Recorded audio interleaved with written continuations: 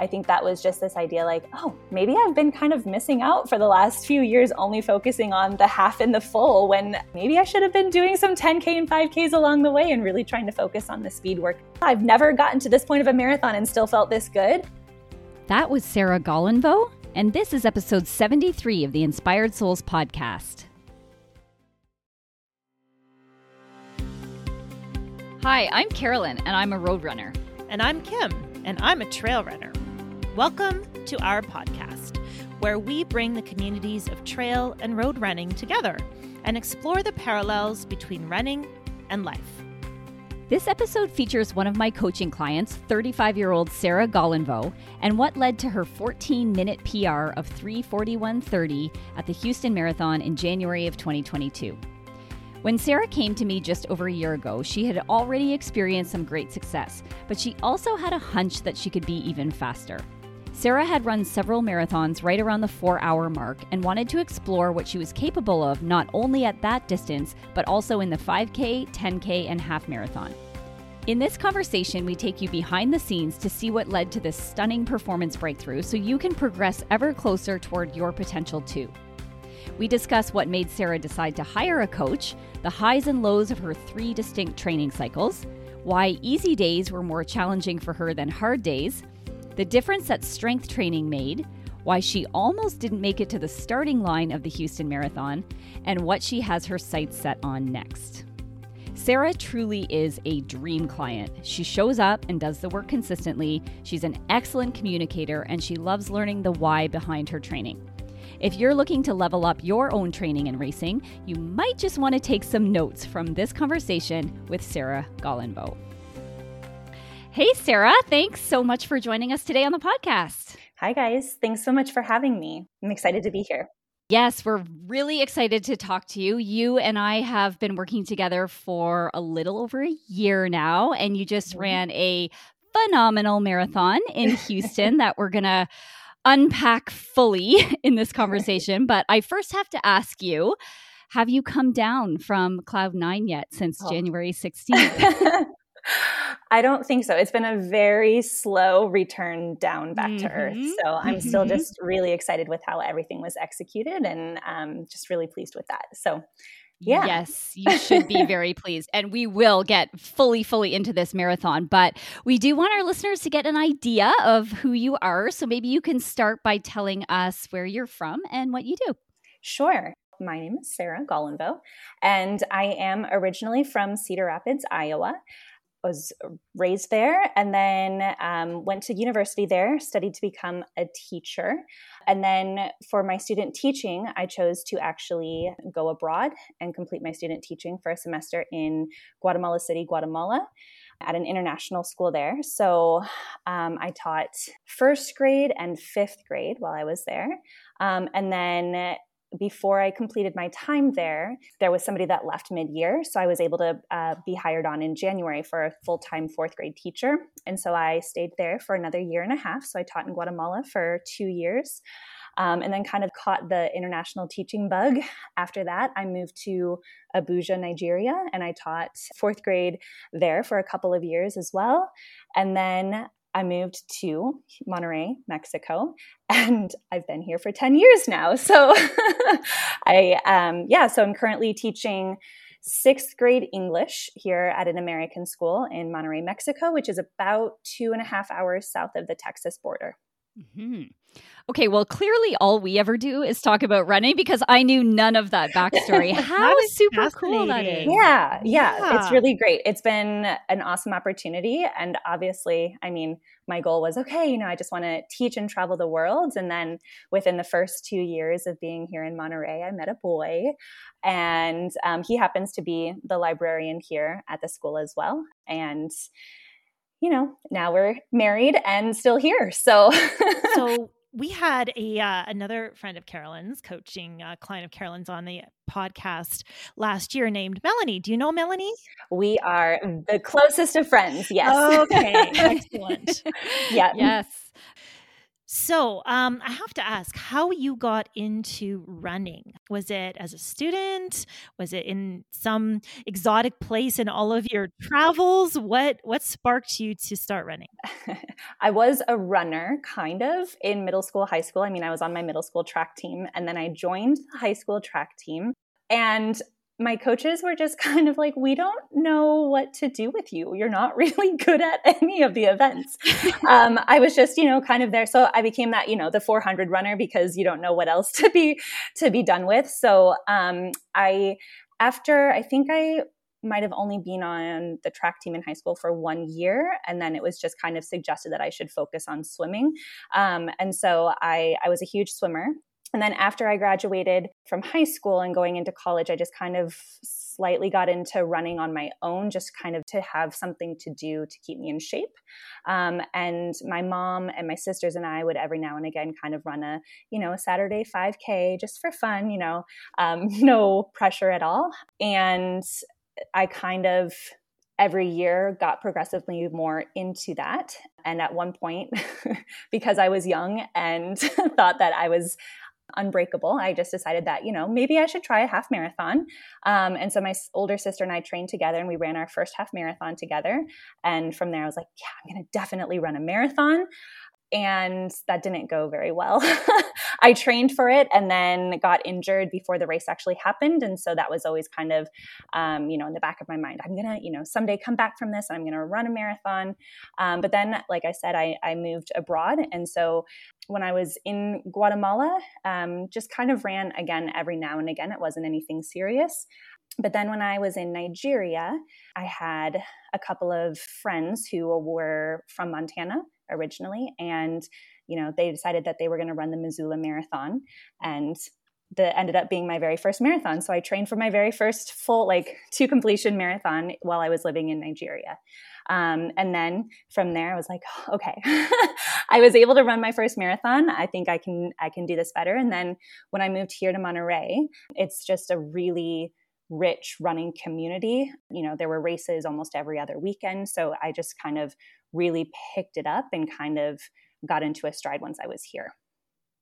Okay. And so over the last 10 years, did you mostly spend your time running marathons and half marathons, or did you try different distances in that time? It was definitely half marathons and marathons. In university, with my mom and sisters, we would run a couple of 5Ks. But once that had passed, I never really kind of returned to racing a 5 or a 10K. I just always loved the longer distance and just, those ideas of the training and being able to run far and long on a Saturday. That was more appealing to me. And so my focus was on the half and full marathons. Okay. All right. And how did your half and full marathons come along over those 10 years? What did you do your first one in, that Missoula one? And then how did it go after that? Yeah, it was around the 5-hour mark is what I ran that first Missoula marathon in. It was, it was just running to run a marathon and get it done. And then I actually went back the next summer and ran it. And so my second marathon, that was right around the 4:30 mark. And so it was kind of one of those, you have no idea what you're doing the first time you run a marathon. And then the second time you're like, oh, okay, I know a little bit about how to run this and how to run a smarter race. So kind of, was maybe averaging one marathon a year or every other year. And then with the halves, those were a little bit easier, obviously, to kind of train for in frequency, right? It doesn't take as long to train and recover from. But I wasn't necessarily making any groundbreaking times on them. I was just kind of doing it because, oh yeah, sure, there's a half marathon in a month. Let's, just see what we can do. So I don't know that I got too serious about it until a couple of years living here in Mexico. And then a friend of mine, Doug, and I signed up for the Austin half marathon. The stars kind of aligned with that in terms of training and weather and a great race. And I ran my first kind of that's actually, I feel like a decent time for a half marathon. So was that the first time you kind of got a little glimpse of maybe I could be good at this? Yes. Yeah. Okay. And that was maybe around 2015, 2016. Perfect. And did you ever have that same experience with the marathon where you're like, I think I could be good at this? It took a really long time to get there. I would say actually back in Austin, Melanie and another friend of ours, Nicole, and I ran the Austin Marathon in 2020. And that was my 8th time running a full marathon. And I finally broke the 4-hour mark. And that was when I was like, okay, it took me a while to get there, but that was kind of the first time that I thought like, maybe I could be good at this. So were you self-coached through this whole time, or did you have a coach at all through that period of time? I was self-coached. I, would find a plan off of maybe runnersworld.com or something like that. But other than that, it was just by myself. So what was it that made you decide in January of 2021, roughly a year ago, to hire a coach, and namely our very own Carolyn? So after the Austin Marathon, I was chatting with my friend Mel, and, she was just saying, it's amazing that you've kind of gotten to this point on your own. I wonder what you would be capable of if you had somebody that knew what they were doing to help guide you. And so she was kind of the first one that planted the idea of seeking out a coach. But then, a month later, kind of the world shut down with COVID. And so things were put a little bit on hold. But that summer, Mel and I had chatted about, we know that the marathon here in Monterey is going to be virtual. We should plan on running it. And so I think she reached out to you at that point, Carolyn, and I had actually reached out to another running coach. And so I worked first with another running coach to do that virtual marathon. That was in December of 2020. And then I kind of put it on hold to see is this the right thing? And then chatting with Mel, she just had nothing but rave reviews and great things to say about Carolyn. And so I made the decision to switch over because I liked, just this idea of, again, having somebody else's guidance, kind of, the expertise about, this is what a workout should look like. And the virtual marathon might not have gone as I wanted to, because I think we all realize, virtual sounds amazing, but in reality, it really sucks. It's not great. And so just kind of reached out just again to kind of have, build that relationship and to try to continue on with, to see where I could go from there. Okay, so you've well established why Carolyn, but can you clarify a little bit more why a coach, period? Like what were you looking for in that next, leveling up? In what way? What were you looking for? Well, definitely, I think my ultimate goal was to be faster. But I also think as well, doing so much research on my own, there was kind of, this is how you should be doing these kinds of runs, and this is how you should be doing this. And so just kind of even in terms of getting help in how to structure a plan for myself and, learning a little bit about, if I want to run a race in this kind of time, what do tempos look for me? What do intervals might look like? And so just kind of learning more about how to structure that weekly run and mileage and ideas like that. But definitely, ultimately, my goal was to run faster, to get, a personal best for myself. Mm-hmm. Well, and it really sounds like Melanie, and just, we keep talking about this Melanie. So she was, if you want to go back and listen, Melanie's episode was fantastic. And we interviewed her in episode 18, but it sounds like Melanie really kind of like planted that little seed of belief in you. Like, I think you've got more in you. And sometimes it does take those people, right? Partly that's what a coach does as well. But it sounds like Melanie was really that first person to be like, you need to explore what you're capable of. And so in January, you reached out to me, but actually, so you'd come off of these multiple marathon cycles, half marathon, kind of the longer distances. But interestingly, the very first thing that you hired me for was to train you for a 10K. 10K. That was happening in March of 2021. And you hadn't raced a 10K in a really, really long time. So what made you want to revisit the 10K after all those years of marathoning? Yeah. So actually, I think Mel and I both made the decision that, after this marathon, again, knowing that we were still going to be in virtual mode, that, it might be nice just to revisit things that maybe, again, we haven't spent most of our previous running years focusing on. And so we just thought it would be kind of fun to say like, hey, what does it look like to train for a 10K? We know it's going to be virtual, but still, like, let's go through this process of doing that and just see what we're capable of there. And so, we had planned on signing up for just a virtual race that was here in Monterey, and we decided to go for it. But I think was we kind of, again, coming off of that training cycle for the virtual, that's, 4.5 months long of training for a marathon. I think it was nice to, to just be able to see a race in sight versus, okay, I'm signed up for another, 3 to 4 months. It was like, okay, this isn't actually going to be that much of a super long cycle too. So it was kind of So how nice. long was that cycle? Ooh, Carolyn. It was mid-March that your 10K was. So it was about 2 months. Okay. Yeah. About 8 weeks, 9 weeks at the most. Yeah. But you had come off of a marathon cycle. And so I knew you had the volume kind of under your belt, that it was really just revisiting that speed. And I actually loved that you came to me with this, because a lot of times that is the stone that isn't unturned, especially for people that have done a lot of long distance stuff back to back. And they keep, trying the marathon and trying the marathon and trying the marathon. Sometimes it actually takes stepping away from the marathon and looking elsewhere for those performance breakthroughs. And so I was like, yay, she's going to do the 10K. And so, that was a lot of fun when you first came. But when we started working together, did anything surprise you? Did we do anything differently than you'd done before in some of your other builds? Well, coming to you, one thing that I was still learning about was how to slow down.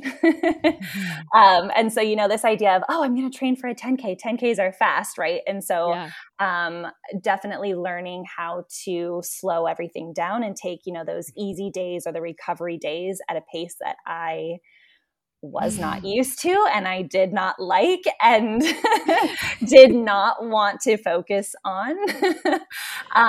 But then, I think with the speeds, like I think those Tuesday workouts often that you gave me were almost at a faster pace than the 10K was going to be run, just to, kind of get that speed under the feet too. Right. And so, it had been a long time since I had done any kind of work like that at that speed, at that tempo. So that was something as well to kind of get used to wake up and get myself moving that quickly, that early. Yeah. So. Oh, I know. Right. Because you're an early morning runner. Yeah. But we also kind of didn't really know what your 10K was, right? Because it had been a number of years since you'd raced one. So do you remember what your 10K PR was before you? I think it had been about a 48 minutes. Yeah. But that had been like so many years ago. And I think that was probably right around kind of when I had run the Austin Half Marathon as well. So, so I think we were kind of loosely basing it off of that and just hoping for something under a 48. Yeah.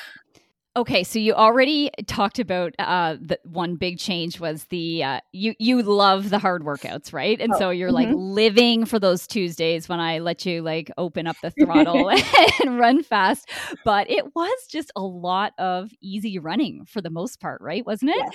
And so was that a big adjustment in terms of like I can remember some days you're writing and making like I can't even run this slow, and that's something very common that we do here is that the pace that you need to go to be truly aerobic and get those like best aerobic benefits or the best bang for your buck for the time you're spending on your feet is quite a bit slower than people have ever kind of given themselves permission to run, right? Because we're runners, we're type A, like it's got to be hard or it's not working kind of a thing. So that was a big adjustment. And how long would you say it took you to really embrace the Wednesday run especially, right? Yes, the Wednesdays were the worst. This was something that the coach that I had worked with from the virtual marathon in the months before coming to you was also a big fan of was those, so the seed had been planted while I was working with her. And so then that kind of continued with you. But honestly, I really don't think I truly embraced how slow that was, or kind of what a recovery run should feel like, what the easy run should feel like, until this past summer of 2021. So kind of even after that 10K training, the half marathon training that we did together. So it was almost a full year of kind of like being coached until that kind of was like, okay, now I feel as though I understand what this feels like. Was it difficult to, like, you're speaking to how hard it was. So you are speaking to how difficult it was to trust the process and be patient. But like, did you finally get it just because you'd seen enough evidence that it works? You started to see the payoff. Yes. And then you had full buy-in eventually.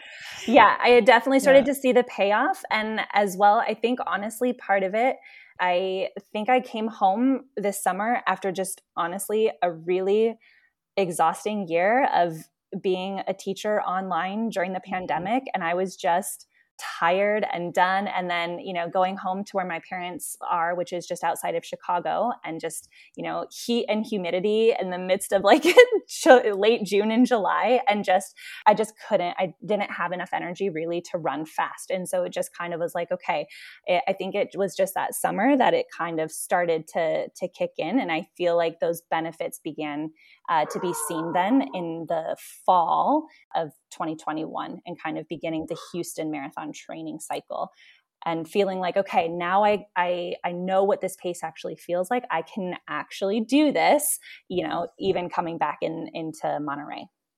So what I'm hearing is a really distinctive difference between your runs. Like you're talking about Carolyn actually making you run faster than you'd really ever or recently run before in the morning. And at the same time, the dichotomy of, oh my God, she's making me also slog along like a sloth. So there was significant polarization within not just a training block, but each week your runs were very, very different. And you weren't robbing your ability to do the hard runs by trying to run too fast on your slow days. Yeah, that's such a good point, Kim. And and I think that's also true for a lot of people that I coach, right? It's like that polarization is, I get it. It's hard to really embrace that and trust that that is going to work when it's such a departure from maybe what you've done in the past. But along the way to that 10K, so the 10K was like the A race at the end of that cycle, but I think I had you do a 5K along the way. And so here you are doing all this easy running, and then every once in a while I let you out of the cage and let you run fast. But talk to us about what happened in that first 5K. And it was funny too, when you came to me, I said, what are your PRs? Like, what's your 10 and 5 and half and full and everything? And you're like, I don't have a 5K PR. And you probably did from ages ago when you used to run with your mom and sister, but they were not top of mind. They were not anything that you'd committed to memory because it had been so long. So talk to us about the 5K. Sure. Well, and so, again, running, like I said, with my mom and sister, I'm going to guess, we were out there just easy peasy. I'm going to guess like 30, 35 minute times. So I really had no idea how to race a 5K, but we went in and was it a time trial? I think that we added in. And so ended up running, I think around like a 21:48. I was honestly stoked about that. I had no idea even kind of what to expect. And just this idea that I was able to pull that out of the hat in the midst of, the 10K training. And so, again, I think that was just this idea like, oh, maybe I've been kind of missing out for the last few years, only focusing on the half and the full, when maybe I should have been doing some 10K and 5Ks along the way and really trying to focus on the speed work there. But yeah, so that was a really great kind of high in the midst of that 10K training. Okay. So you ran this 21:48 5K, which for those, I know you think and live in miles. So what is that? Like low 7-minute miles? I think it might be around low 7s. Yeah. Okay. So fast in my world. That's super fast. Now, what were these Wednesday recovery training runs ran at? I suspect they weren't even 8-minute miles or even 9-minute miles. What were those at? Well, Carolyn always told me that there was no danger of running too slow. So it was suggested that I try to focus on like a 10.5 to 11 minute mile. There you go. So Yeah. almost half the speed. Yes. Not like 60% the speed that you ran that 5K in. Yes. So just like 3.5 minutes per mile slower than your 5K pace, which no wonder it feels slow, right? But at the same time, it's like you could do that and we didn't taper you and we didn't like specifically prep for the 5K. Right. This was just in the middle of 10K training. But honestly, that 5K was as much for my knowledge too, because it gave us a data point. It gave us a little expression of your fitness, and it helped to kind of guide the rest of your training going forward. Right. So we get to the end of that cycle, that 8 or 9 week cycle. It's mid-March, towards the end of March, and this 10K, and it was virtual, right? It wasn't a real race. A virtual race came along. Talk to us about that virtual race day. What did you do to make it feel as much like a race as it could be? So the great thing about a virtual race, as much as I'm not a huge fan, is that you get to choose your course, right? And so, Mel, we had plotted our course. So she came and picked me up early, but to kind of, again, make it feel a little bit special, my husband actually had his bike and met me at about mile 2 and then rode his bike with me for the rest so that I would have kind of at least somebody cheering in. And then my friend Ashley and actually Doug met up. So that was really great, especially by the end when you're tuckered out, you don't have much to give. And so again, just to have those 3 people with Jose and Ashley and Doug there, that really helped keep me going. And so you had come in with a 48:45 PR in the 10K. And do you remember what you did in that virtual setting that day? I do. I had written it on my hand for my goal time for the whole week. And so I came in, I had wanted to do a 46:30 and I came in, I think at a 46, was it a 28 or 29? Wow. 29. So I beat it by a second. And how happy were you at the end of that?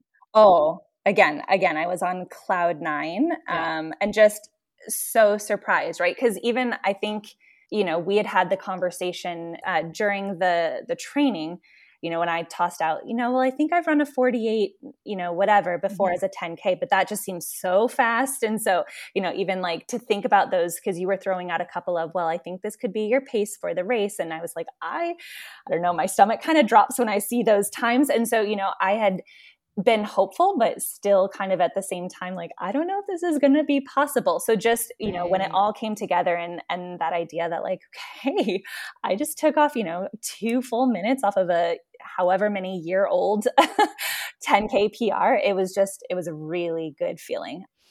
Awesome. And so, and then we were done, right? So then, immediately you turned around and said, okay, we got to do this again. We got to, train for a half marathon this time. So we immediately signed back on with our sights set on a May half marathon. So it's end of March. And this was also a virtual kind of series, right? Where you were going to have another opportunity to race a 5 and a 10 along the way. Yeah. And so, what was that like as we got into half marathon training? Were there any big differences that you noticed from the 10K training? There were actually a lot of similarities. I mean, especially we had an idea of kind of what I could go for on goal time, but it was all still, I think, kind of up in the air, right? Like, I think this could work. So even with pacing on those like tempo days, we were still pushing it. And I think there was even a lot of, if I remember right, there were a lot of days that we were kind of doing 10K speed work. So, a lot of the days felt very similar. I think the only thing that kind of felt different were those long runs on the weekend that, the mileage was higher than it was for the 10K training. It kind of really made me happy because I felt, again, I love those speed days and I love, the feeling of leaving everything on the street after a hard workout and just being like, oh my God, that was exhausting, but I feel amazing. But at the same time, I really love long runs. There's something about waking up on a weekend and just being like, okay, I'm going to go run for, 2 hours, 3 hours. Why not? So training for that half marathon was just such a happy point for me, right? It was just kind of a mesh of those two things that I love. So I'm told that you are the type of athlete that is very similar to myself, and you like to know the why behind everything that you're doing, and you keep Carolyn a bit on her toes. So that's good. In the best way possible. In the best way possible. No, and honestly, those are the best kind of athletes to coach, is the ones that really want to know the why, because you know they're going to internalize that and eventually work you out of a job, right? Yeah. Like you can take the principles that you learn and start applying them yourself. So where does that come from? That innate sense of wanting to know why? You know, as a teacher, I can appreciate that. But also, what are the takeaways that you learned through this process to this point? I think wanting to know the why behind the workouts is exactly this idea of, you know, just in being a teacher, right? Like in teaching my students, and, you know, this is, you know, here's, you know, your homework, or here's what we're learning, or here's what, you know, I'm asking you to do on this assessment, and not just ever giving them something to do for, you know, this is your busy work or this is your filler, right? Like being able to go back and say, this is why this is important. This is the standard that we're focusing on. And so we're going to start here, and these are your building blocks, right? And so just kind of having that same parallel, knowing that, you know, I'm not going to be given busy work as a runner. So I kind of want to know, why are you having me focus on this pace on these days? Why is it this pace here? So I like knowing the why behind things, just because, again, I think, you know, nothing is done just as a filler. And so keeps you motivated, keeps your buy-in strong, right? Exactly. Like, okay, I'm all in because I know why, right? And especially for those days that are, you know, for me, the hard ones, those slow days, like, okay, if I can understand the science and the why behind it, I don't feel like, you know, well, okay, I just have to go run slow because Carolyn told me to, you know, like I want to know that there's a reason. And trying to find all the excuses. Exactly. Right? Like, this one doesn't matter. I'll just skip it. So yeah. Exactly. Well, there's a purpose behind every single run. And I think the more that can be translated to an athlete, the better, because as Jason Fitzgerald says, knowledge is a competitive advantage, right? But it goes both ways. Like the athlete, you don't have to know the why in order to get better as a runner, but I think if you want to know the why, I think that actually helps to expedite some of these learnings so that they actually do translate into improved performance. So it's funny because we had you race that 5K, and so now you've got a 5K time and you've got a 10K time. And while it's so exciting on the one hand, it's also like, oh, right, I did that. And now that's my 5K pace. So when I go tell you to run 5K or pace or 10K pace, it's like, gulp. Exactly. That's not really my, but at the same time, you were nailing workouts along the way to this half marathon. And I went back and looked through our training. And so on April 20th, you did a workout that I was like, oh man, she is fit. I really think that if we were marathon training, she could run a low 3:40 marathon. And at that point, your marathon PR, I think, was 3:55. And I was like, yeah, but she's like everything, her 5K, her 10K, this workout on the way to the half marathon was lining up with a low 3:40. And I kept being like, how did that feel? Like, I always want the feeling of the workout. Like, do we have to scrape you off the pavement with a spatula? Or are you like, whoo, I'm glad that's done, but I feel good, you know, and you were always communicating like, I feel good, you know, like that was hard, but I did it and I feel good. And so I was like, she's fit. And I really think like this is, you know, eventually, if you go back to the marathon, you're going to be very, very happy. So that was from my end. Was there ever a turning point for you where you really felt like things were starting to click in training, where you felt fit and where you thought that you would begin to see these faster race times? Honestly, I think it was a turning point with that first 10K and just seeing that time spurt out. And again, this idea of like, okay, this is, you know, with, you know, at that point it was 2 months with you.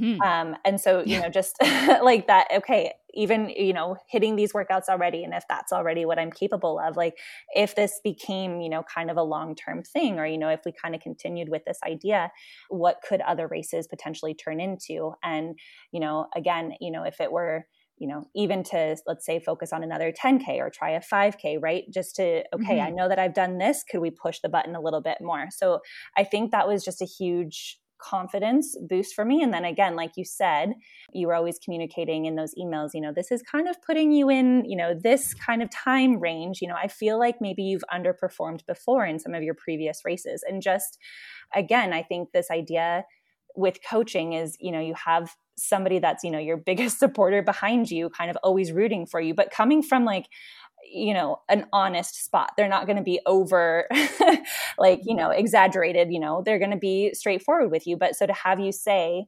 I think you could be doing better in this, kind of, again, planted that seed, like, okay, then I want to see what I could be capable of, right? I want to. So again, I think it was nailed with that 10K, but it just kind of, as we progressed and even, like I said, kind of started doing some of those longer runs and some of those half marathon workouts, it just kind of grew from there. Mm-hmm. Okay, so let's just remember where we are here in the training cycle. It's like April and May in Mexico, right? And so you would be writing me and like you would get, you're so dedicated, and you'd get up at like 4 a.m. to like beat the heat and do this your workouts and your runs before work. Mm-hmm. And you were already battling heat and humidity like on an almost daily basis. Like I don't think it was ever ideal conditions for you starting around that April timeframe, right? So unfortunately, race day came and the weather gods did not necessarily cooperate. Do you remember what it was that day? I don't even remember, but the humidity was... It was like 97%, yeah. I think. It was like you walk outside and you're already just sweating. Yes. It was it's like running wrapped in saran wrap. Oh, it was terrible. So it was kind of like that for your 5K and 10K virtuals along the way, but you still ran a 1:52:03 half marathon in like 1,000,000 degrees and all the humidity, right? And I think you had said, you hadn't gone around sub 150 in the longest time up until then. So like, I know it wasn't the result that you were necessarily hoping for, and even truly that your fitness indicated. Like I kind of thought that you could do a 145 on an ideal day, but were you happy? Were you proud of yourself for putting in the training, even though you fell short of your stated goal? Oh, for sure. That training cycle was so great. And like you said, so many of those hard workouts were executed. And I think, looking back, there's nothing not to be proud of. I think, the humbling thing about running, right, is, all these weeks of hard work and these training cycles ultimately come down to one day.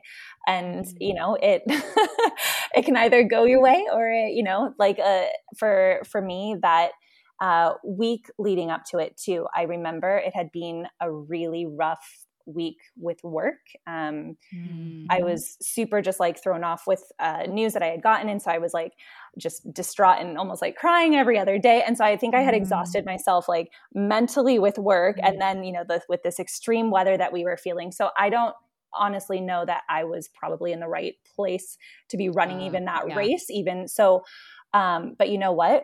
I still showed up. I still gave it what I had. I remember my friend Doug again met me, I think at mile like 8 or 9. And I was just like, by that point I was like, a 145 is way out the window. There is no way. But just again, meeting up with him and again, having kind of someone new to kind of push and motivate me, that was a great point in that race for me. And it's just, my husband was waiting at our finish line, our virtual finish line, and knowing Mel that was running the race too, it's just, sometimes it might not be the race that you want, but again, the weeks that I had put into it were all great. And there were people that showed up for me there. It was still, there were still moments that were great about it.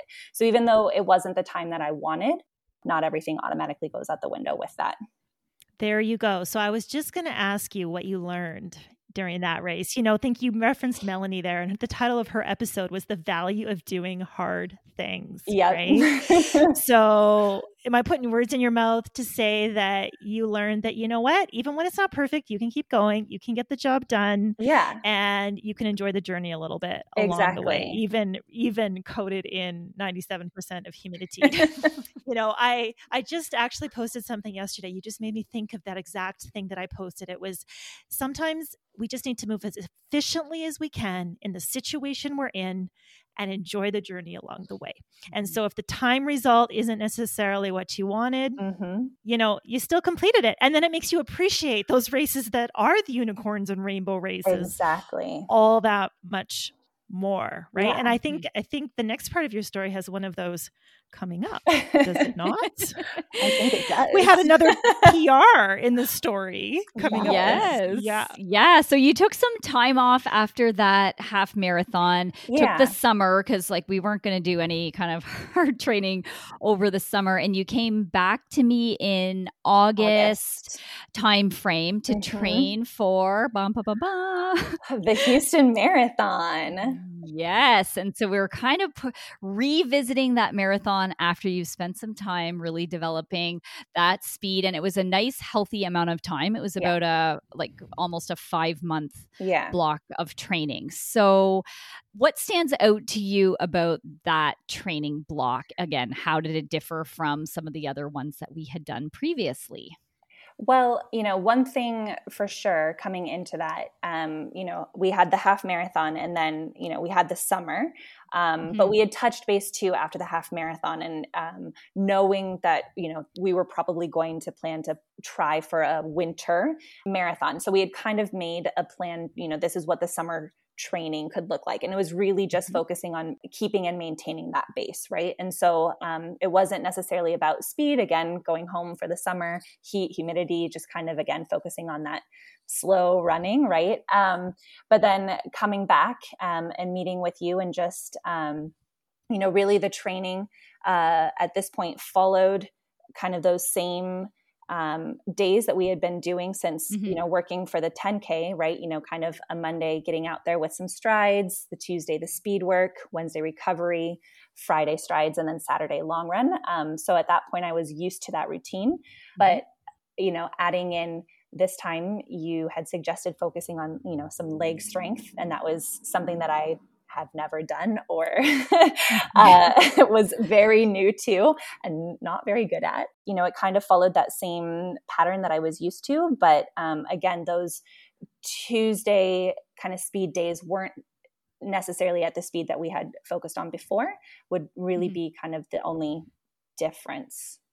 I'd say that there was. And those long runs, right? We had to go back to kind of that marathon volume. And that was something we targeted because, again, whenever I see someone do pretty well at the 5K and the 10K and the half marathon and then kind of fall off a cliff when they get to the marathon, for me, it's usually a little bit of I bet you they're not running enough volume. They're just not spending the time on their feet where their aerobic system isn't fully developed. So that was kind of our working hypothesis, I guess, that we wanted to test out. And so, we looked at some of your past training and what kind of volume did you get up to then? Because we don't want to jump you too much, right? You can't go from kindergarten to university all at once, right? We got to do the next best thing. So, we were targeting, we had some weeks where you got up into the mid 50 mile, almost 100 kilometers a week, right?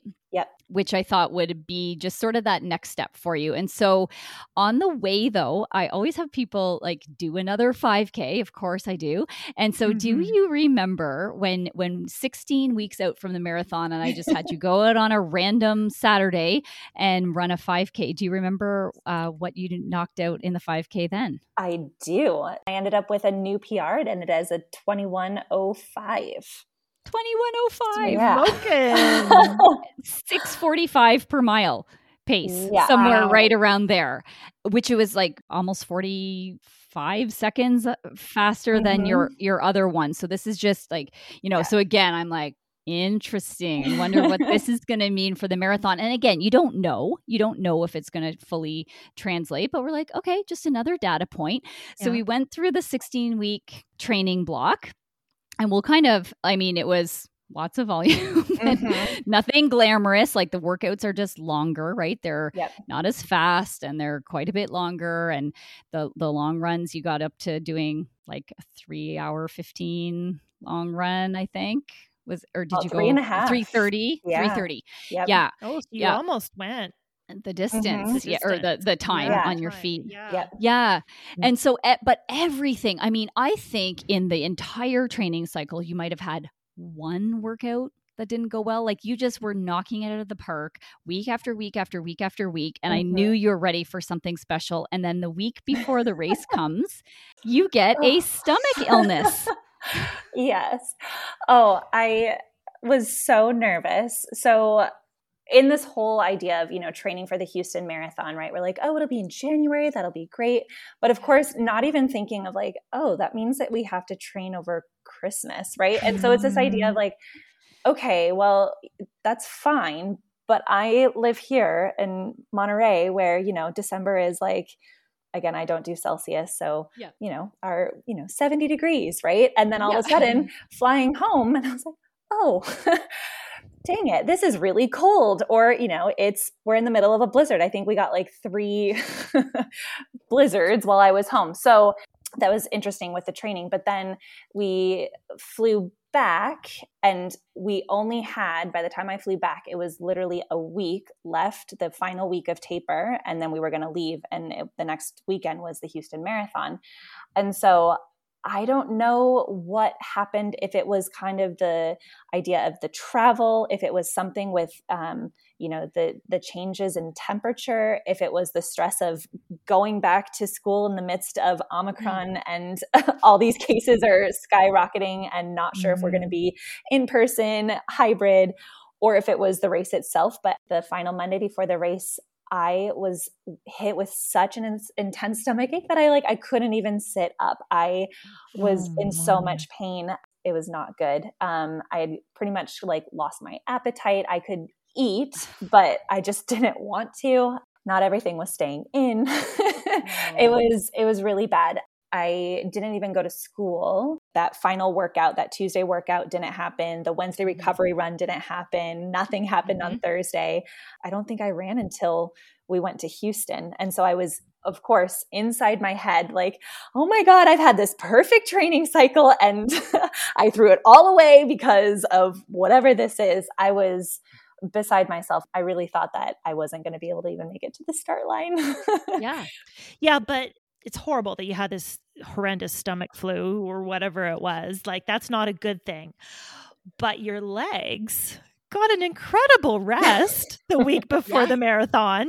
Exactly. And, I always like to flip it. Like, things don't happen to you. They happen for you. Right. So maybe your legs just needed that break, because did they ever fly when you actually started running? Well, and I think that's what Carolyn tried to stress too. When I kind of reached out with her, I probably tried to downplay it in my message to you, just being like, oh, well, I'm not really feeling that well. I don't think I can run.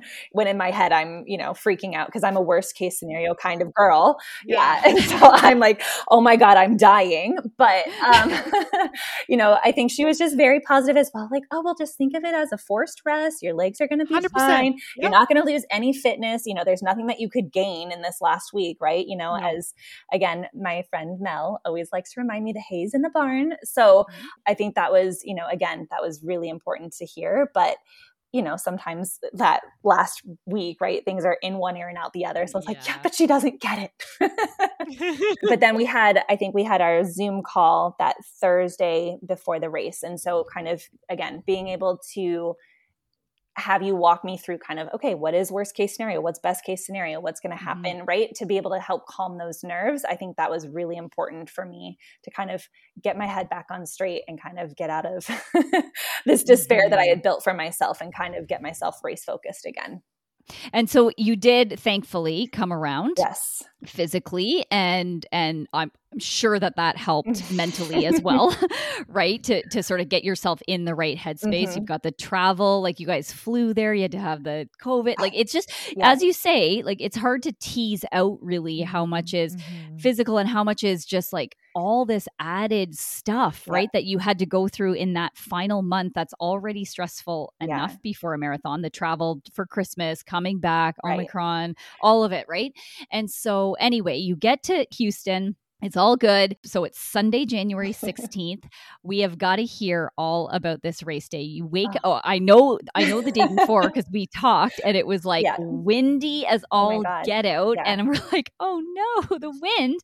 But the day came and the wind had settled down a little bit. So talk to us about that morning of the race day. walk us through your entire race execution. Yeah. So we woke up. She's glowing, by the way. For anybody that can't see her right now, she's glowing. That's just the heater reflecting off of my face. So there were 3 of us that were running. It was my friend Melanie, Doug, and myself, all 3 of us whom Carolyn coach. So we had an apartment downtown. So we all woke up and were a little bit freaking out because, again, the temperature was, 32 degrees, 34 degrees, way colder than we had expected. And we're going to race. So what do you wear? You don't want to bundle up, right? So, putting on like a little tank top and shorts, I was like, I don't think this is the right choice. But, and then piling over the toss-offs, right? Sweatshirts and sweatpants. And it was hilarious what we had come up with for our throwaways. And then, just being able to kind of eat our breakfast, walk down to the race because it was only about a half mile away from the convention center where we were staying.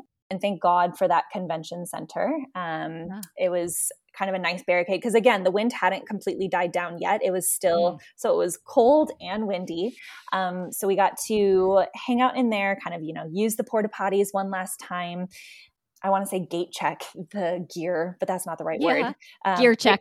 Oh, just gear check. Okay. So kind of all the sweatshirts and jackets and things. And then there were 3 or 4 different corrals. So they kind of started calling out that, corral A, you need to start making your way out there. And that I was in corral A.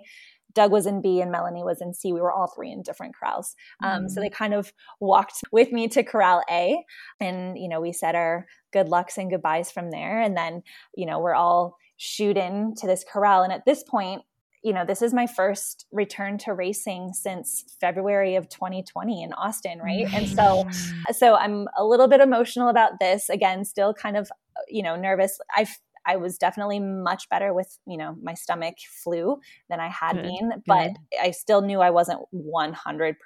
Right. Yeah. And so that was still kind of niggling in the back of my mind. Like, is this going to be okay? I think I even, got a little bit teary-eyed during the national anthem. And then the race gun went off. I had already tossed my sweatshirt and I didn't want to be caught up in anything. So I had taken off my sweatshirt and sweatpants beforehand, but I kept on these big honkin' like Mickey Mouse gloves because I was like, okay, I'll keep these on. And then eventually I know I'm going to toss them. I kept them on for the whole race. I think maybe the last 10K, I finally took them off.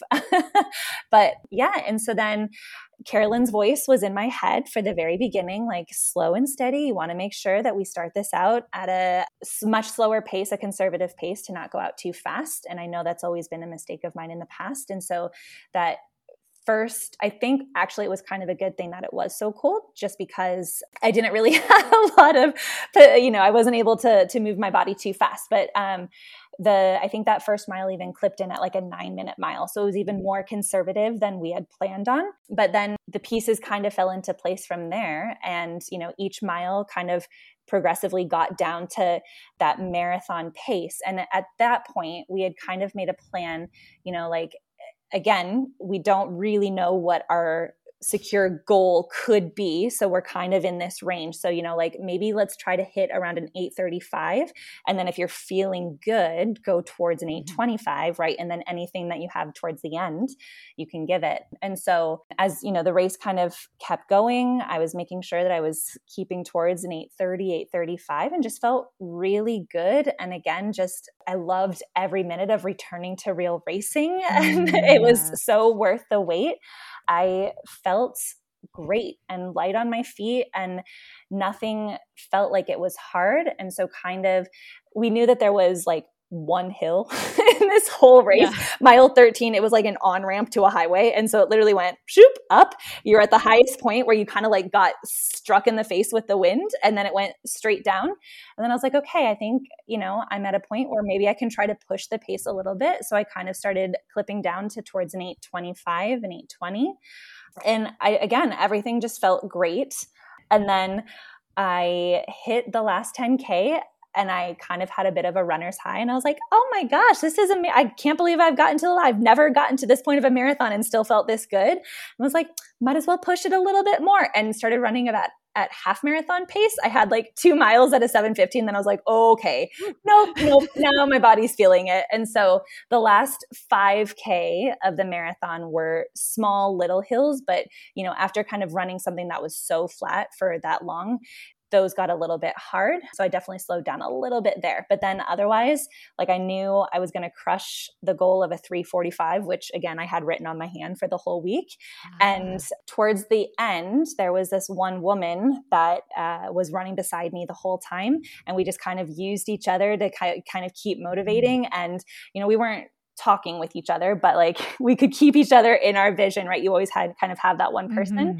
And we crossed together, and she came over to me and she was like, I just want to let you know, like you were the reason that I was able to finish that. Like I was focusing on you. And so it was just this beautiful moment of like knowing that we had each been able to encourage each other to get to the finish line.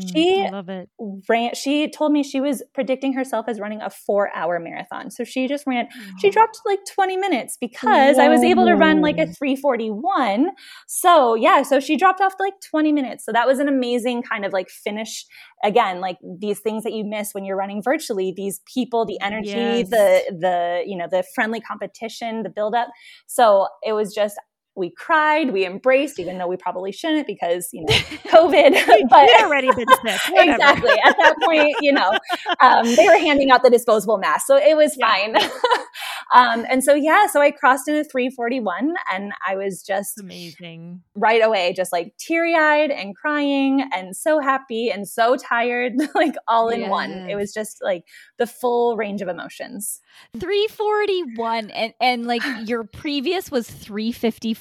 So you took 14 minutes off of your marathon, like off of an already really good marathon. But what's interesting to me, and I just actually put this together, is that you ran the marathon faster than you had run your half marathon, the 1:52, right? So you doubled the distance and increased the pace, which never happens.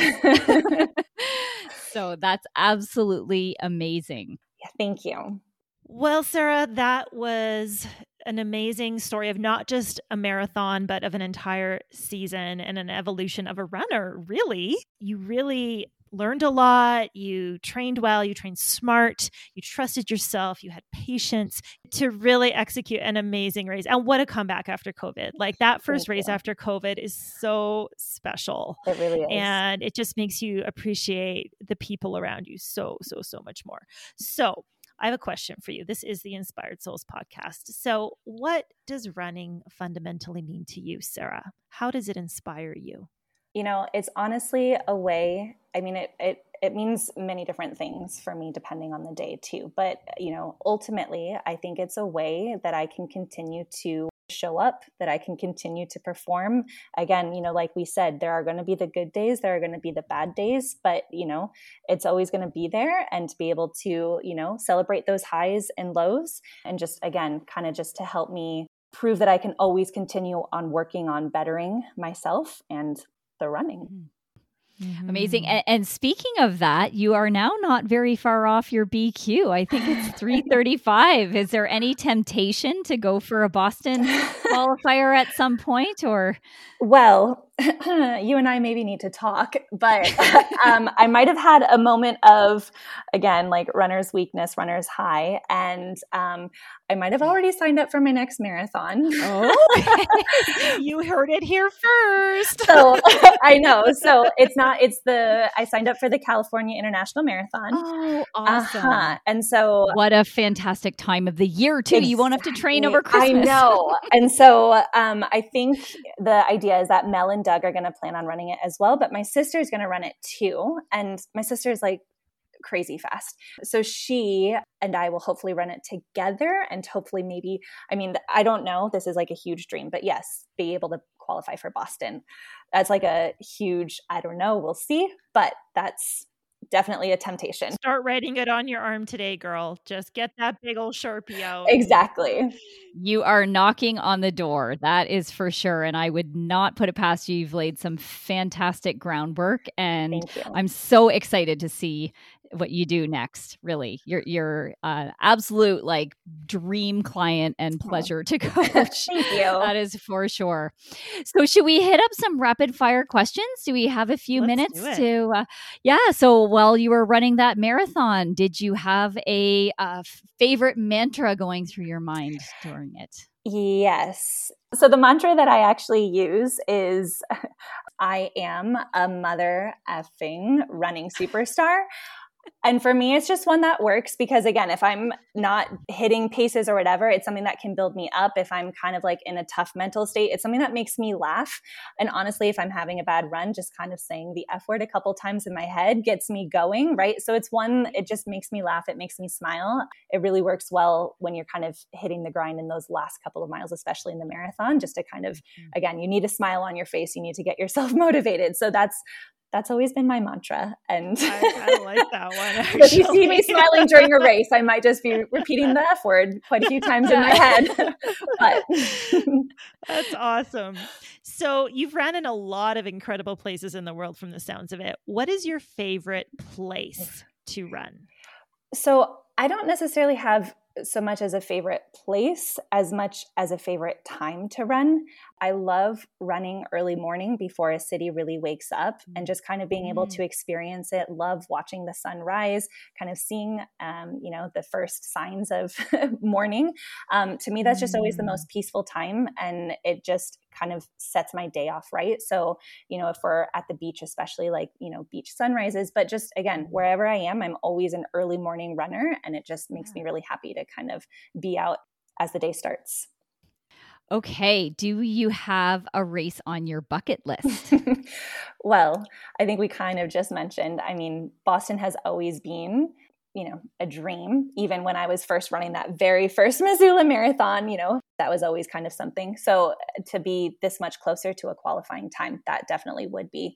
And I think, any of the major marathons would be fun. I haven't run anything. And maybe at some point, Chicago would be really fun just because it is essentially my backyard. Yes. Mm-hmm. Yes. Maybe we can run it together. I'm planning 2023. Okay. So that could be really fun. Let's go. Okay. You're going to have quite the posse of people in Chicago in 2023. That is so true. If everybody you've called out on this podcast shows up. All of inspired souls. It's going to be a party in Chicago.